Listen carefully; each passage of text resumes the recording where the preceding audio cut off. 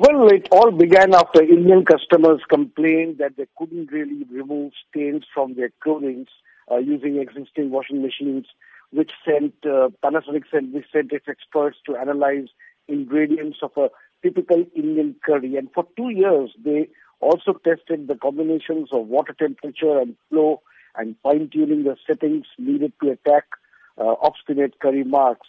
This new machine is called the Stain Master, and it has 5 cycles aimed at the Indian consumer. I mean, it includes daily sari, with Indian women wear, and collar and cuff.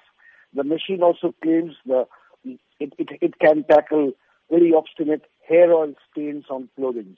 The main question is, how much does this Stain Master cost? And of course, will Indians go for it? It's a very good question. It is priced at roughly around $330 US dollars, and it costs 10% more than other models. Panasonic says it has so far sold 5,000 Stain Masters, and it aims to sell around 30,000 units by March 2018. And since only about 8% of Indian households use washing machines, there's plenty of room for growth.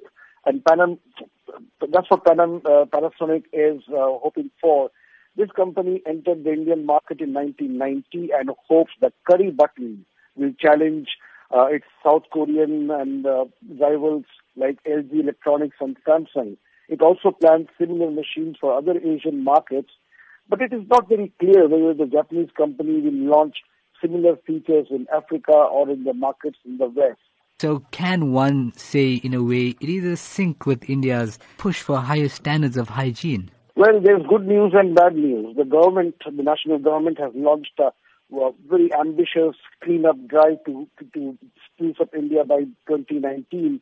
The focus is also to build tens of millions of toilets for the bare poor. And yesterday, the capital, Delhi, ordered even luxury hotels to open their washrooms so that people do not turn the city into a public urinal. But a report this week suggested that Indians' lack of toilet hygiene were delaying long-haul flights almost daily and bleeding airlines of revenue.